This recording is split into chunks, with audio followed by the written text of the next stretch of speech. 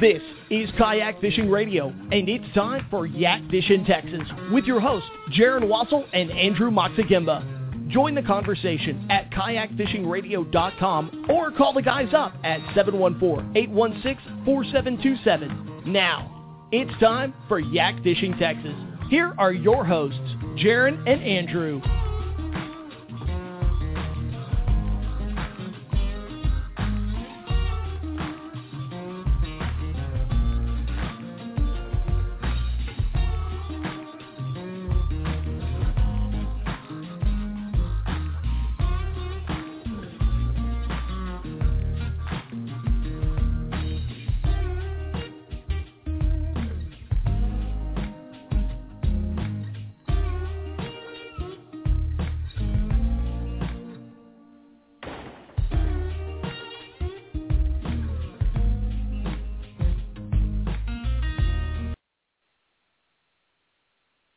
Good evening, everybody. This is Andrew. Going to be a kind of a short show tonight. We have some significant changes happening with the show. First off, I want to announce that Jaron is no longer with us. It's been a long, sad struggle. He's been battling it for quite some time. And due to the minimum hair requirement we have on this show, he's no longer going to be part of the program.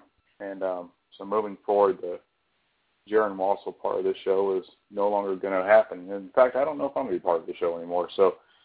But the main thing is I wanted to hear the song one more time and irritate Jaron because I know he's listening.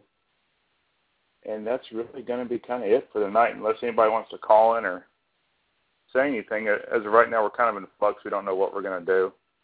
As far as the show, might get some people to replace us, or you might listen to me ramble on every once in a while. But we'll see what's going to happen. And unfortunately, guys, that's it for tonight. What I'm going to do is I'm going to do a rerun of a show from earlier and sign off. And thank y'all for listening. And we enjoyed it, but this is the end for now. Thanks.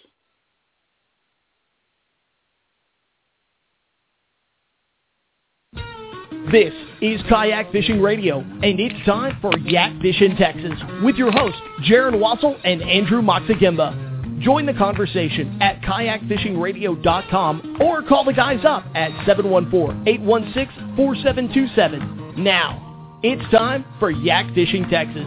Here are your hosts, Jaron and Andrew.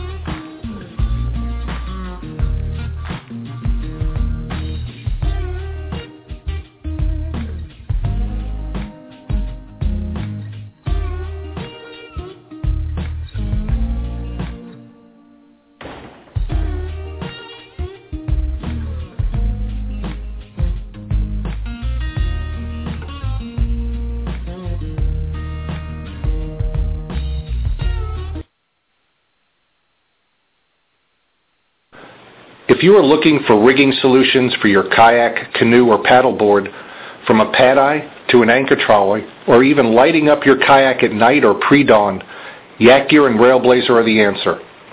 Visit us at yak-gear.com or visit your local kayak shop. Ask for Yak Gear and Railblazer products.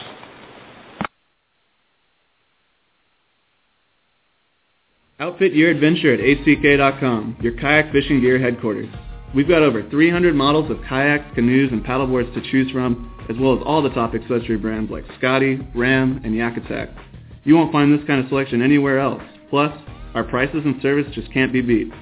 Place your order, and we'll get it to your door with same-day shipping for in-stock items and free shipping on all orders over $39. Visit us at ACK.com today. Free shipping offer excludes Hobie kayaks, paddleboards, and accessories, as well as any hazardous items and orders shipping to Hawaii, Alaska, and international destinations. All right, everybody, welcome to Yak Fishing Texas. Whew. Andrew, we have arrived, man. We have an official intro. Big shout-out to Keegan Lucas out there for putting that together for us. I'm kind of excited about that. I don't know about you. Yeah, it was nice. A little small commercial break. Then here we are. Yeah, here we are. Well, great to have everybody back. Tuesday night, hump day eve, if you must. Go ahead and kind of look back at what we did this last weekend, get a little bit of paddling. It was beautiful weather here in Texas. I don't know about anybody, you guys, around the other parts of the country. I know Chip had said that Georgia was getting some freezing weather. Hopefully you guys got a chance to go out and paddle that live outside Texas. But we had some absolutely beautiful weather here. Gorgeous, sunny, no wind, fantastic. Didn't get one lick of fishing in. Actually did a little bit of duck hunting, and that was it. And I didn't even shoot anything. Andrew, did you get any paddling in? No. I went outside, looked at my kayak, and moved it from one side of the garage to the other, and then called it a day. Well, at least you touched the plastic. Yeah. It's not too bad. I touched it. Yeah. Maybe kicked it. Well, so looks like coming up this next weekend, we got a couple of things we can touch on for actually events that are going to be coming up. Next weekend, second leg of the Cats Tournament Series going to be happening, Lake Conroe, north of Houston. They had a really good event turnout in the Decker Lake event. Really looking forward to see what the turnout is on Conroe. That's a really challenging lake. I know those guys are going to be launching out of the Scotts Ridge area. I've fished that lake before. It can be a little hard, but it has a lot of good fish in it. So hopefully those guys can find some successful areas and pull in some big sacks for that tournament. I don't know if you've ever fished there, Andrew, but it's one of the few lakes I've ever been to that really doesn't have a lot of vegetation in it. No, it's full of grass carp, is my understanding. There's not a whole lot of vegetation in it at all anymore. So in other words, it's a fly fisherman's dream. Right. I know there's a couple guys in spring area that fly fish it quite a bit, but I've never really? touched that one. Yeah. Huh. Well, another thing that's kind of cool that's open to the public right now is we've got Kayak Wars that just opened up. I don't know if many of you know what Kayak Wars is, but it's kind of an online, interactive fishing tournament, and you can form 5-man teams, and you can do it from really across the country. I was looking at their website, and it looks like they even may do a little bit of international overseas stuff, too, which is kind of cool, because they got some different flags on here, like Britain, Canada, Australia. So that's kind of cool. But basically what it is you go out and you catch fish, and there's certain regulations on the fish that you can catch. But you measure them. It's kind of a CPR thing. Measure them, and you accumulate points for certain species that you catch. And then they've got these massive amount of donated prizes that go towards everybody at the end of the year. It's definitely one of the cool online tournaments. So if you ever want to go and check it out, it's kayakwars.com. It's an extension of extremecoast.com. You can even go to the Facebook page. They have one there for Kayak Wars. You can also go over to the extremecoast.com main page and link to the Kayak Wars forum, and that'll give you all the rules, regulations, and then just a place to kind of do some smack talk, so, keep it fun. But I do look to probably try doing that this year. I have never done it before. I've probably just been too caught up with other things to even devote enough time to being a worthwhile teammate. I know you've never done it, have you? No, I've never done it. I didn't realize it ran from February through December. I mean, that's a big chunk of time. Yeah, I know. So you can register up until March, I think. Right. It's almost something that you could really log. You don't even have to devote set blocks of time 100%. I mean, you can really stretch your fishing out throughout the year, but some of those guys are real hardcore. I mean, some of those guys, they live in the Corpus area. They live right on the water. They're casting the line after work. They're racking points up from day one until the last day. So it's pretty impressive watching all of the photos get submitted on the website and seeing the unique species from around Texas that can be caught. But then you see those Florida boys come out with their huge snook, huge tarpon. pretty impressive to watch all that. Kind of exciting though. I like seeing all those fish caught. It's unique, and so registration I think right now is free. I can't find it right now, but as of 2 days ago, it was. So if you've got a group of friends and like to kayak fish and want to win some cool prizes, definitely go check over at kayakWars.com, sign up, and take a stab at winning some cool prizes. I think they even do a kayak at the end for the main winner, the overall points contributor. So kind of it's $15 cool for the year. That's nothing. No, it's nothing. That's absolutely nothing. And then the return for what you pay is far more. Right. Well, yeah, that's really cool. And their international registration is $10, so that's cheap too. That's a pretty cool little tournament. Yeah, we need to find 3 people. We need first 3 people who say in the chat room that they want to be on our team. You're in. Not really, because I'm not going to fish that much. I don't I don't know. I don't want to screw anybody over. But 3 people want to come last place. Right. Right. Well, so, and then now this next weekend, you and I are going to be doing a little bit of cast and blast. That'll be kind of fun. Round out the 2013-2014 duck season. Kind of proud of what I've done this season from the kayak. It's been my first full season duck hunting, all from the kayak.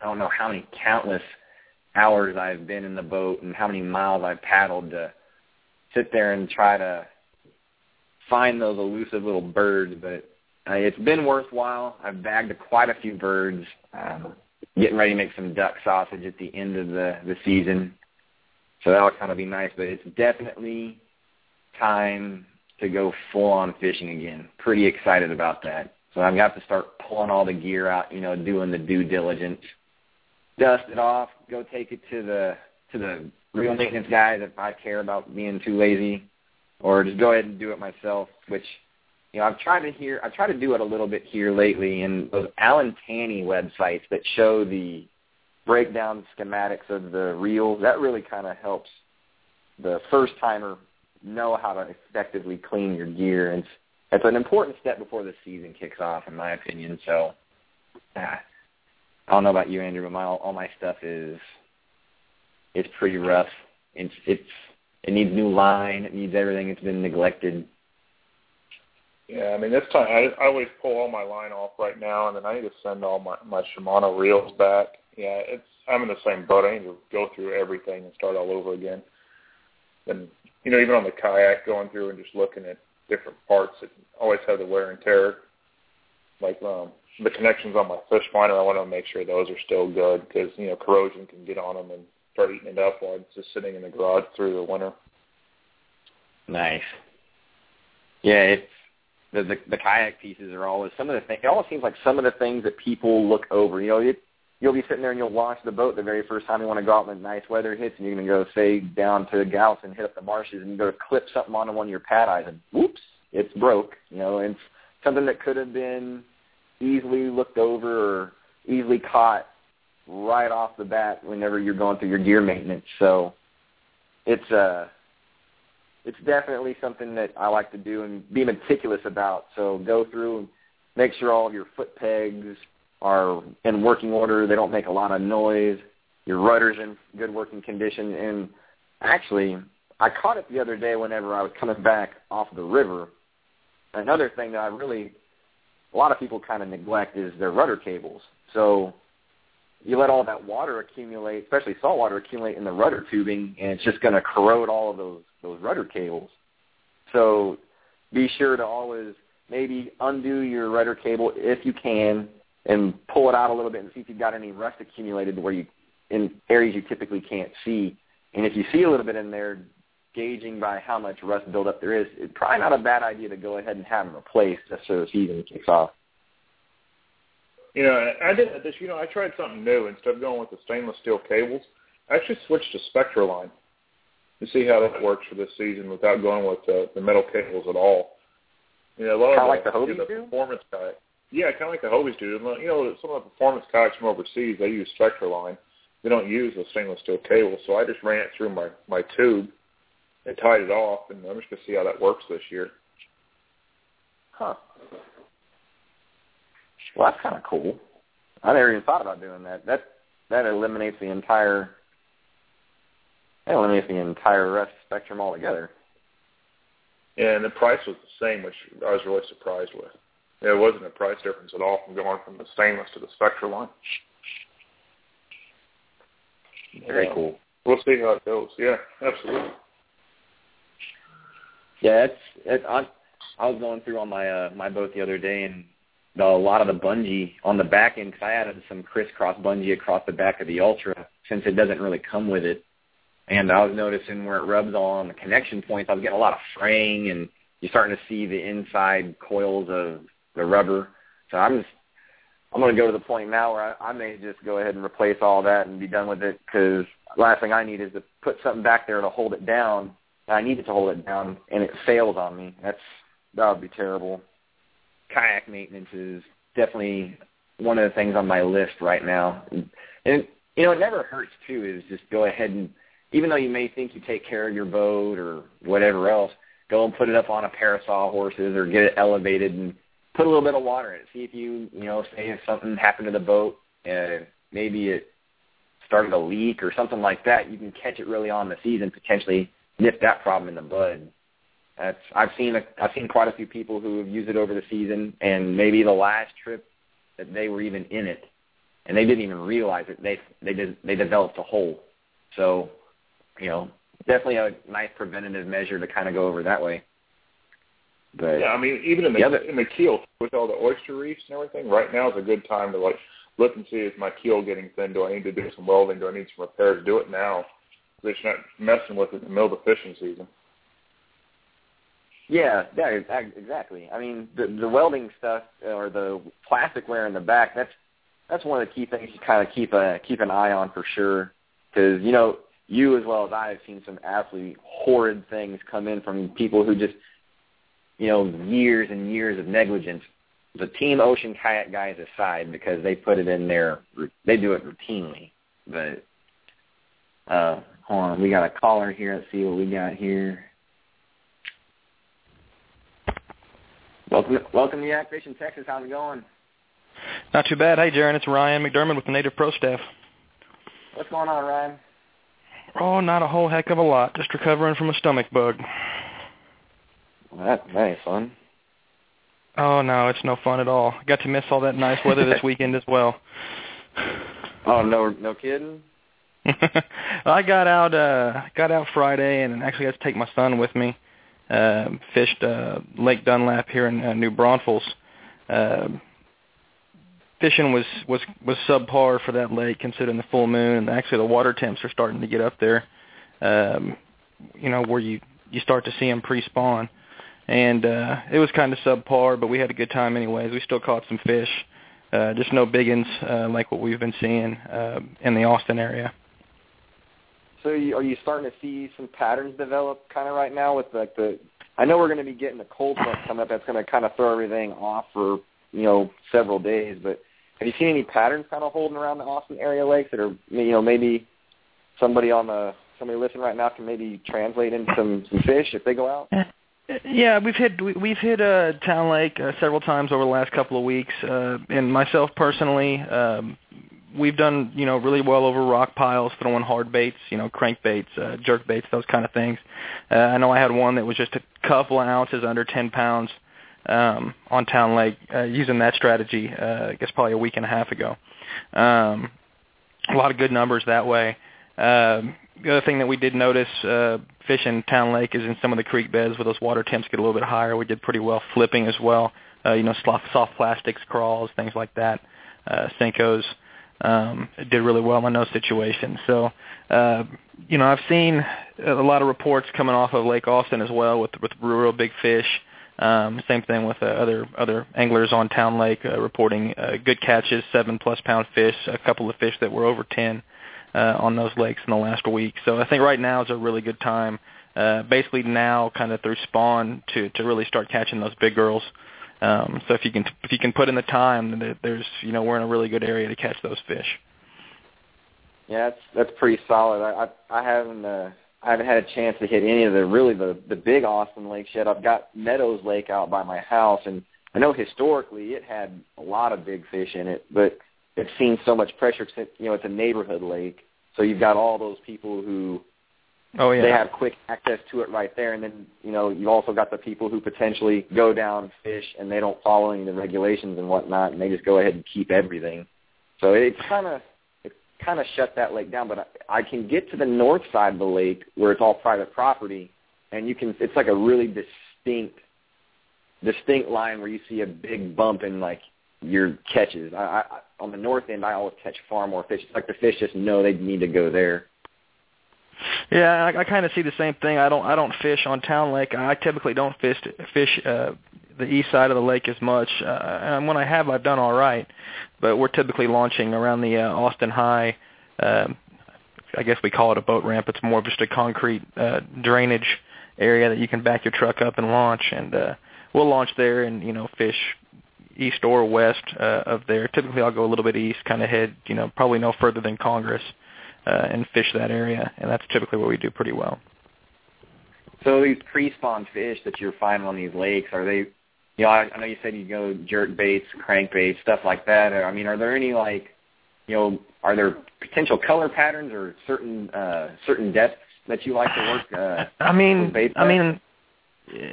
Typically, when I'm fishing crankbaits, especially on these lakes, and I should preface this that I typically fish these lakes at night because that's when my wife lets me out of the house. So one of the things about these lakes in Austin is the waters are very clear, and so fishing at night, I feel like you can coax those big girls into eating a little more readily at night. So I don't know if the color pattern is as big of an issue at night. I know my big one last week came on just a lipless crankbait in kind of a shad color, and typically I'm throwing a shad color, some variation of a sexy shad, or maybe even a more natural color than that. Just kind of banging them into those rocks. The area that I was in varies anywhere from 3 or 4 feet to 8 to 10 foot. So we're trying to bang every one of those rocks that we can, and just kind of the water's still cool out. It is maybe pre-spawn, depending on where you are on the lake, but trying to just keep it going slow and just bang every rock that I can with that bait is typically what I'm doing. And I see a question in the chat room about Redbud Isle, if that's where I fish, and there's times when I will go down there. The grass hasn't been as predominant down near the Redbud side of the lake, and I haven't had as good a luck going down that direction in recent history. That being said, I really haven't tested that water very much lately. And that being said, the grass east of that, where there was a really, really predominant amount of grass down there, a lot of that grass is resided now. For example, if we were to go up into Barton Creek, in years past, it would just be loaded with grass. Right now, it's hard to find any grass back in there. So it may be okay back down on that Redbud side. I just haven't tried it. Very cool, man. Yeah, I'm definitely have to.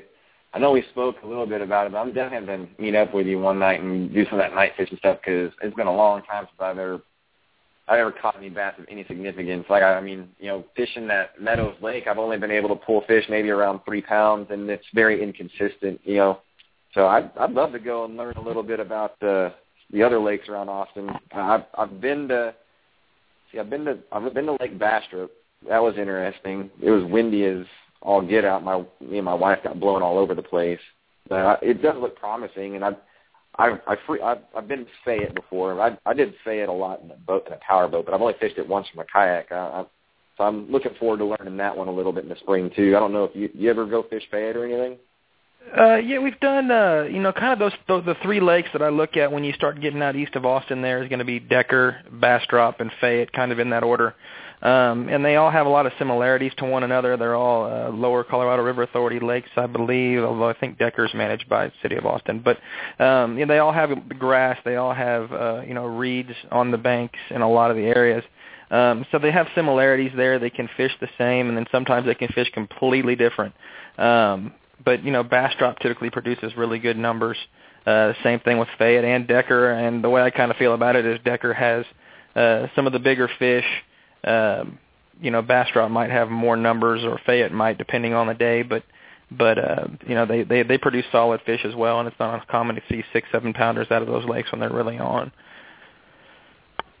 Wow. That's good to know, man, because, I'll tell you what I'm really looking forward to is I love the frog bite. That's how it was in East Texas. I don't know, I haven't had any success on it here yet, but that's probably my favorite setup the entire way to go all year.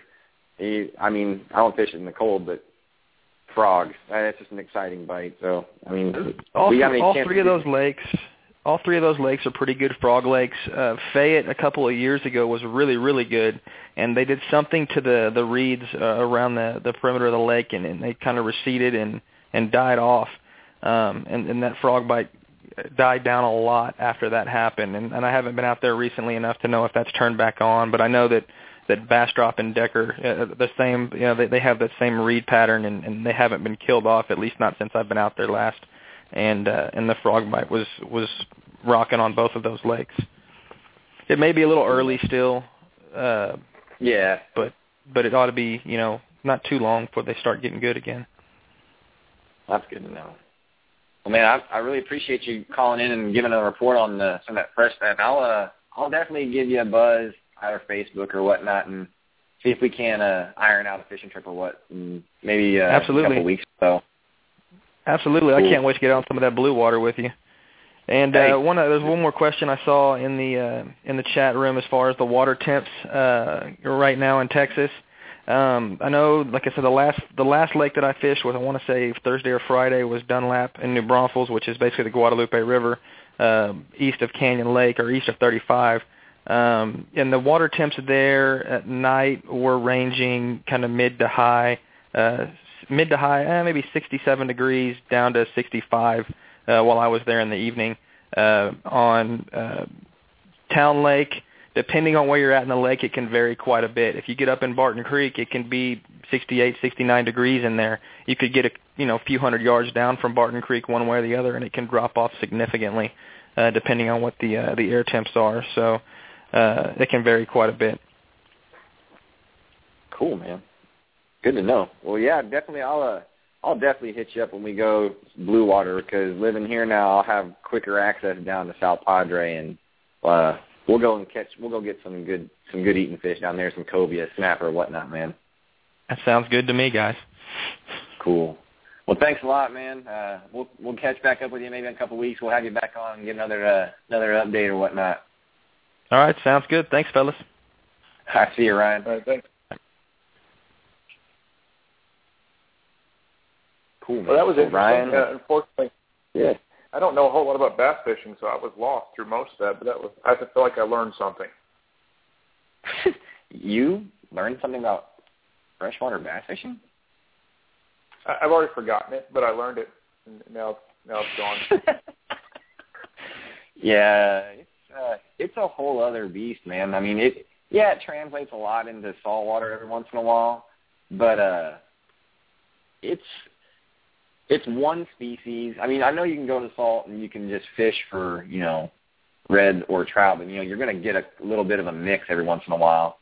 But, you're going to go down and you're going to go fish for bass. Usually that's the only thing you catch, because, I mean, there's nothing else in that lake unless you're, like, up north. You got, like, pickerel, or you got muskie or pike or anything like that. But, around here, you go bass fish, it's bass. That's it. So, but, right. Yeah, I'll be glad to go with him. I mean, that way it gives me an excuse to go out and go fish, get out of the house, especially night fish. I like night fishing a lot, man. It's always been more productive for me. I've never really done it that much for bass, but, at night I know I've been taught a lot of the guys that I used to fish with in Galveston, a lot of good trout bites, especially in the wintertime, because there's not a lot of people out on the water. It's calmed down, and there's not as much distractions, and the fish don't get as spooky.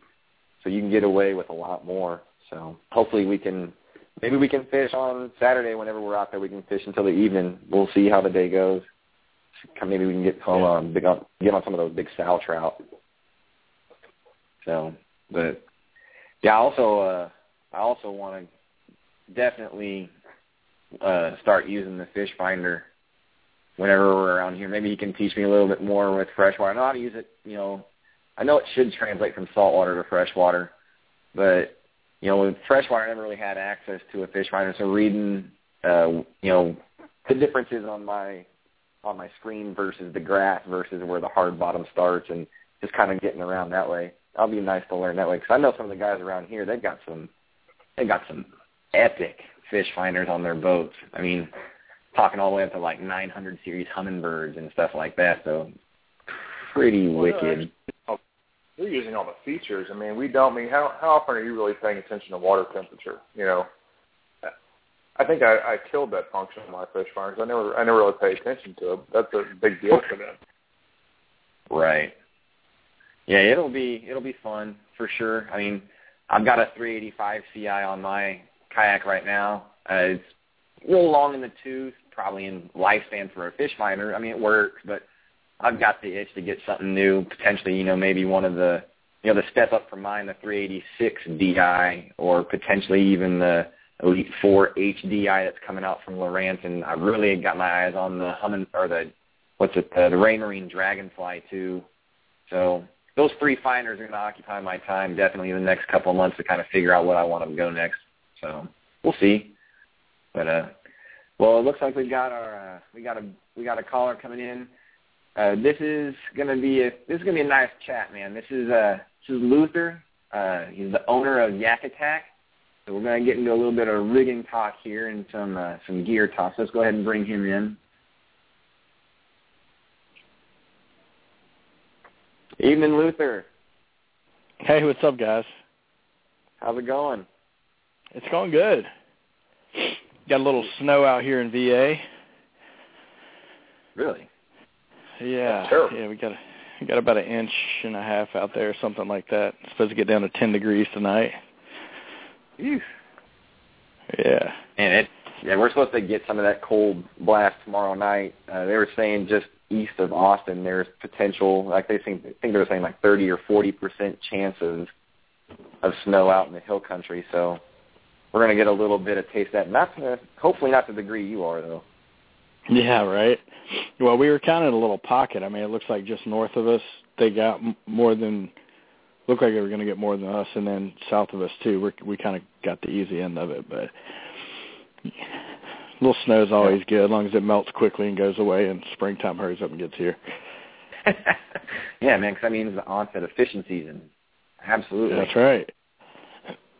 So, well, man, just to kind of, you know, let everybody know about Yak Attack. So, I mean, you know, how did Yak Attack come about? Where did you get the idea to come up with what you guys do?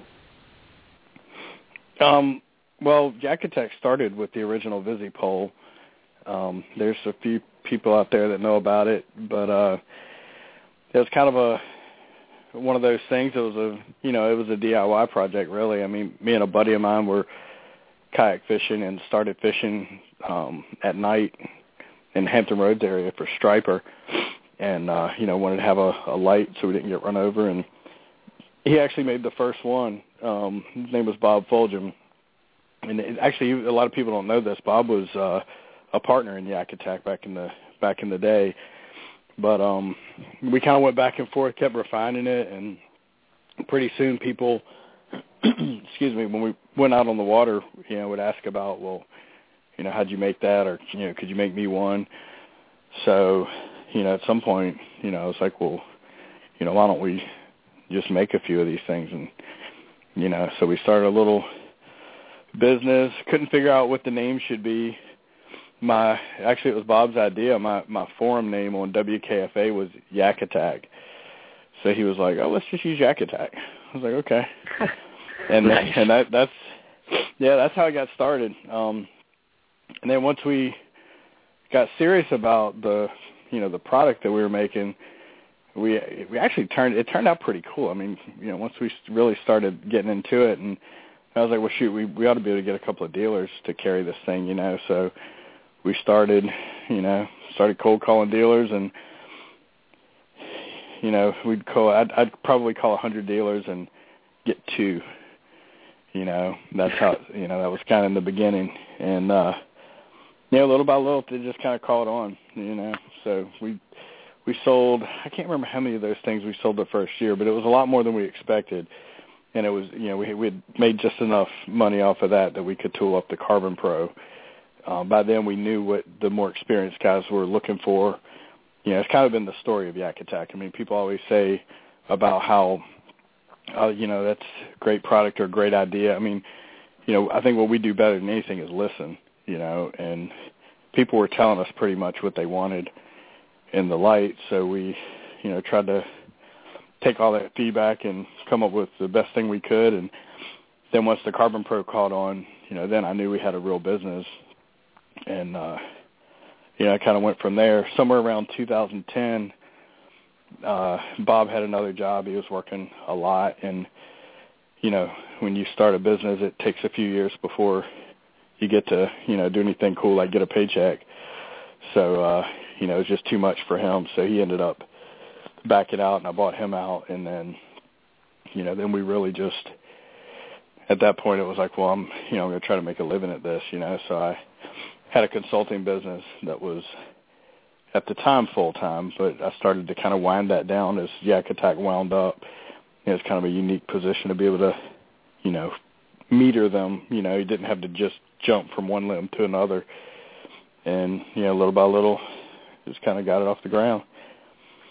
Cool, man. Yeah, I remember the very first time Andrew and I were in the store one afternoon, and he's a longtime customer. I can't remember Andrew, do you remember his name, the one who told us about the Visi pole? Mark, and he still comes in and reminds me all the time that he brought us Yak Attack. We didn't know who it was. Yeah, remember we were sitting there, and this guy, Mark came in, and I feel terrible for not remembering his name, but he came in and he's like, man, you guys got to see this light. I mean, I don't even remember when this was. It was 2-3 years ago, and he's like, you got to see this light, and it's really bright, and it's really cool, and what is it? He's like, it's Yak Attack. It's a Visi pole. We're like, it's a what? And he had to. He jumped around. He jumped around the corner of the desk, and he's typing on the computer like, yeah, man, check these out. And next thing you know, we got Visi pole in there, and we got just your full gamut of stuff. It's pretty cool seeing how the lines evolved. I mean, you guys have done a really good job of answering a lot of the questions that are out there on the market of where I can or how I can rig my boat and everything like that. So it's pretty cool. So I've been pretty excited to see how it's gone along. It's been a lot of fun. I mean, that's the thing. It's just been fun.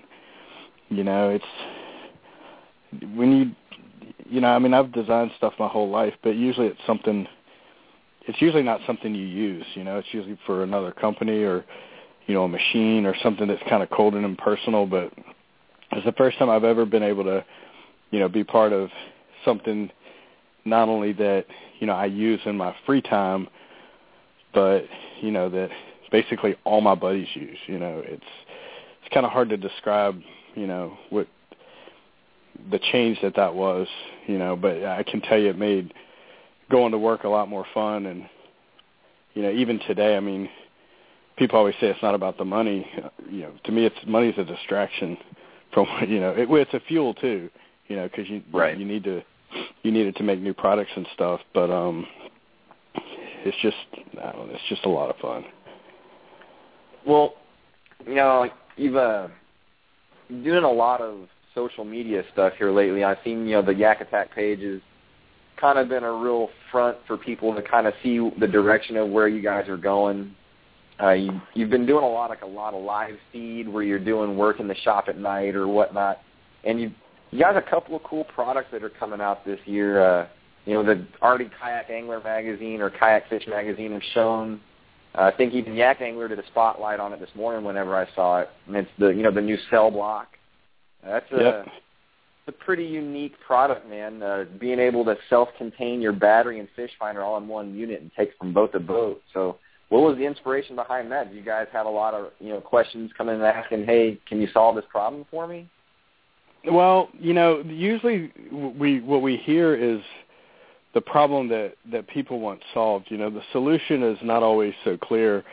And we've been, from day one when I first got into the sport, when we were trying, back when we didn't even know if, Yak Attack was going to ever get off the ground, you kind of always checking Google and checking the forums and just kind of seeing, what people are saying and stuff and trying to get a feel for, are you doing a good job or not doing a good job?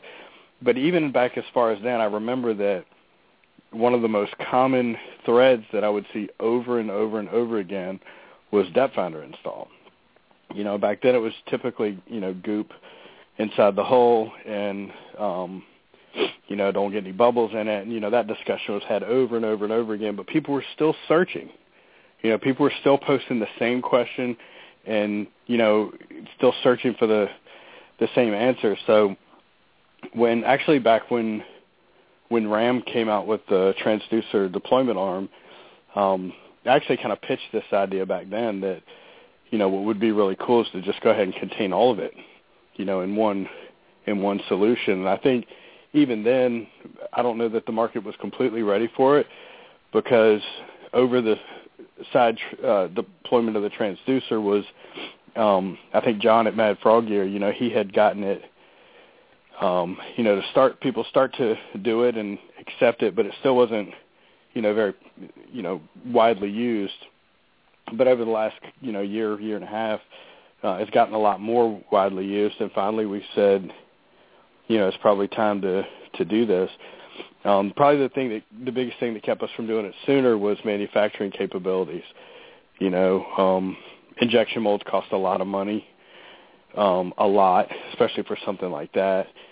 So, but when we started making the black pack, that opened up some different ways of doing things, cutting sheet plastic and, with the black pack, we really got into how it fits together and, making it strong and all that stuff. So we learned so much from that.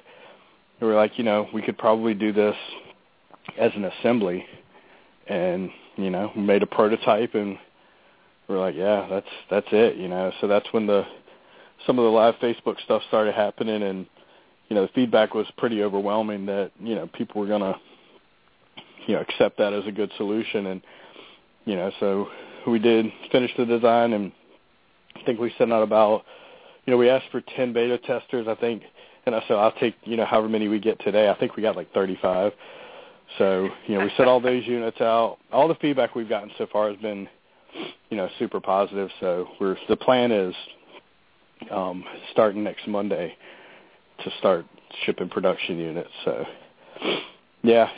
So I guess the answer to your question is, yeah, I think the market was saying that it was looking for something else. We weren't sure what that was exactly, but we knew that mounting the battery was always a challenge. So we thought that, that would be a good place to start. Cool. Well, I got a question for you. It seems like everything I do, y'all, do that because we fish. And I'm assuming right now, because of this time of year being cold there, is this the time of the year where you spend less time on the water, more time just coming up with new ideas? Is this where all the kind of like the new products from Luther all come from this point of the year, and the rest of the year is getting out and using it, or how do you balance it out? How do you balance out development versus fishing? Yeah, it's a little bit of both. I mean, like right now is the time that I've never done a lot of fishing through like January. I mean, on into late December, there's some fishing going on, and some of the hardcore guys around here are still going out and finding fish. But my season is typically, wound down by the middle to end of December. I like to chase schoolie stripers, and, striper season's over and the water's getting below the, kind of the critical temperatures. But, I mean, until this year, until 2013, there were about 2 or 3 years there that, I didn't really get to fish nearly as much as I would like to, because, at some point you're like, okay, I just jumped. I'm going to land somewhere, so all the focus had to be on, people used to say all the time, man, it's too bad now that you're in business doing this stuff, you don't get to enjoy it anymore. And what I always said was, there's a time to work the fields, time to plow the fields, a time to plant, time to work the fields, and a time to harvest. And we knew that there's going to be 2 or 3 tough years there of just, putting our heads down and getting it done. It's hard to get something like that off the ground. But last year, I mean, was great. I got to actually fish a lot. And, yeah, I mean, some of the, that's the thing that started it, was getting out on the water and finding a need. And that's kind of part of what happened this year. I mean, I lost a almost brand new set of Boga grips in Pensacola. We've got surface mount retractors now that should take care of that. I don't like tethers and floats and things that, bulky, that kind of tangle you up. I just don't like them. I never have. But something real thin, like a retractor line, I've actually kind of enjoyed using that. It's not, it's not really in the way. It kind of zips itself out of the way when I'm not using it. So, yeah, I mean, it's a little bit of both. I mean, I think all year long we're coming up with ideas and designing things, but pretty much all year long we're doing a little bit of fishing too. Well, I saw you were busy last year, man. You got to do the trip that I got to do with salmon, and isn't that just a game changer? Oh yeah, that was awesome. It was so much fun. It ruined my perception of fishing here forever. I can't go to the Texas coast and look at that water anymore and go, you know what? I feel like I'm going to go fish that. So, yeah, it's amazing down there. I mean, like you said, it's kind of like it's truly like a little paradise, Yeah. So yeah, that was a lot of fun. The clarity of the water, seeing the fish way before he's even close to the surface. I mean, to me that was kind of cool. The thing looks like it's like, you think you've got a 12-inch fish. Why is it pulling so hard? And you realize it's still 30 feet down. And I actually didn't get to catch a marlin. There was 3 of us. 2 marlin were caught. I'm the one who didn't get one, but I did get a bunch of Dorado, and it was just a blast. Yeah, I saw Sean's name for you. That was pretty classic. El Dorado. El Dorado. Yeah. That was awesome. Yeah. So what would happen the first 2 days is I would catch a Dorado, and then somebody would catch a marlin. So the third day they were like, Luther, we need you to catch a Dorado. I was like, yeah, how about you catch the Dorado this time? Yeah, we only had one guy catch the marlin in our group when we went, and it was a guy from Canada named Max. And, man, it was so wild. He took off. Jim took off after him, and so we all continued the wall of death going down. And next thing I know, Sean's on the radio, and he's coming back at us saying, hey, you guys need to turn around or not turn around, but you need to pick up your speed. Jaron, you've got a marlin behind you. And I turn around and I look completely against what he said to do, and I see a bill come out of the water, and I kid you not, man, it couldn't have gone any worse. I'm sitting there, and I don't even know what kind of bird it was, flew out of nowhere and took the bait right away from the marlin. Yes. I was like, you got to be kidding me. That was a joke. But I'm definitely, I think Lauren and I we're gonna try to plan to go back again this year, because I got a day of reckoning with the billfish. Yeah, I hear you, man. I can't wait to get back. Well, we got a question for you from the chat room. One of the guys was wanting to know, how did the T-Rain product come into the mix, and then we had a follow-up question right after that on the story behind how you almost lost your Boga grips. Okay, so the T-Rain thing, one of the guys here in Virginia, he actually runs the TKAA tournament. His name's Wayne Bradby. Wayne is a representative for T-Rain, so he helps them out with sales and stuff like that, and he's been on me for a couple of years. I was a little bit slow to the table with that. He's like, I know there's got to be some good applications for these retractors, and we had so much going on, and, sometimes you have to just have a light bulb moment to really, get excited about something, and I just never really had one of those light bulb moments. And, the conversation started and stopped a number of times over a year or two.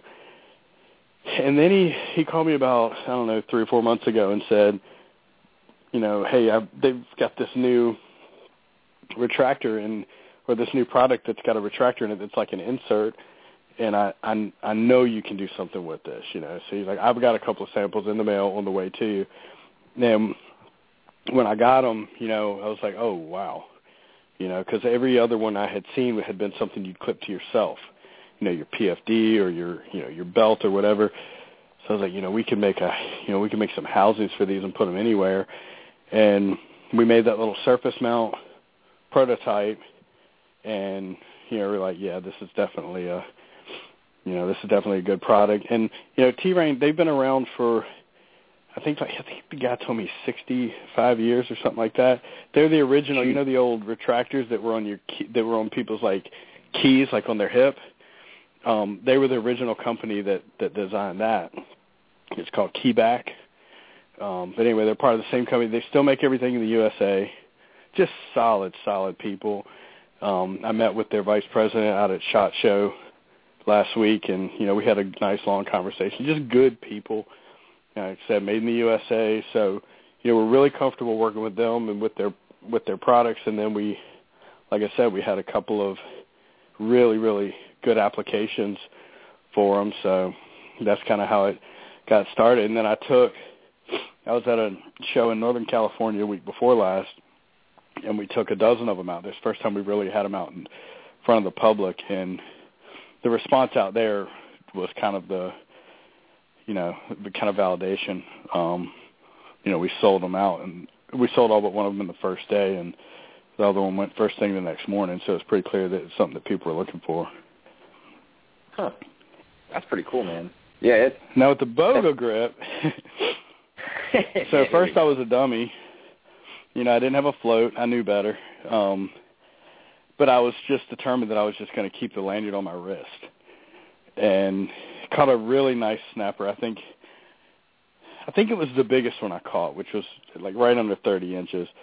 And I went to grip it, and I don't even know exactly what happened, but I just know that the BOGA grips weren't in my hand anymore, and they're not buoyant.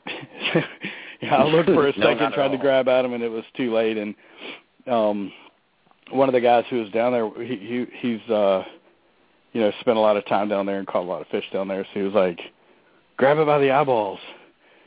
I was like, what? He was like, dude, I'm serious. So I reached and grabbed the fish and pulled it out of the water, and, that worked out. But, yeah, $100 and whatever, $20, $30 pair of BOGA grips are in the bottom of the ocean somewhere just out of Pensacola. Oh, man. Yeah, I'm so scared to even – I haven't even bought a pair yet. I have those Berkeley ones, and they're just rusted to pieces. I just can't go and get the BOGA yet, just knowing that my prone self will drop them, and it's just a matter of when. And well, I've seen some of the other ones. I mean, there's another one that looks very much like BOGA that came out recently, but, that's another thing, kind of a transition that happened for me is going from, working for other people, and I don't know, it's just a little bit impersonal when you're doing that, to knowing what it actually takes to resist the temptation to import and, that kind of stuff. So with BOGA, I decided they're the original and they're made in the U.S., just suck it up and do it. And I'll be honest with you, man, I haven't regretted it a moment since. And even though now my pair is basically costed $240, they're worth every penny. I'll just take a lot better care of this pair. Yeah. Just to recap for everybody, we're talking with Luther, the owner of Yak Attack. So I got to ask, man, I've seen it pop up all over the kayak fishing spots on Facebook and whatnot, the hashtag because we fish. Where did that come from? And I know it means something to you. Yeah, I mean, we were, I read a book, and it's a book about brand identity. And, one of the things that the guy said was, what differentiates you? What differentiates your company? Like, what is, and that's the thing that you really need to embrace. And, that is what differentiates us from pretty much everybody else out there is, we are part of this sport. We don't just serve the sport, and we don't just make a living off the sport. I mean, we participate in it, and, so that's kind of how it came about. And now that, once once we kind of started using the phrase, I started to look at it and say, this concept is bigger than Yak Attack. It's broader than Yak Attack, because fishing is not just kayak fishing. And so we've kind of actually started to break the two apart a little bit. And if we didn't have so much to do, it would have been done already.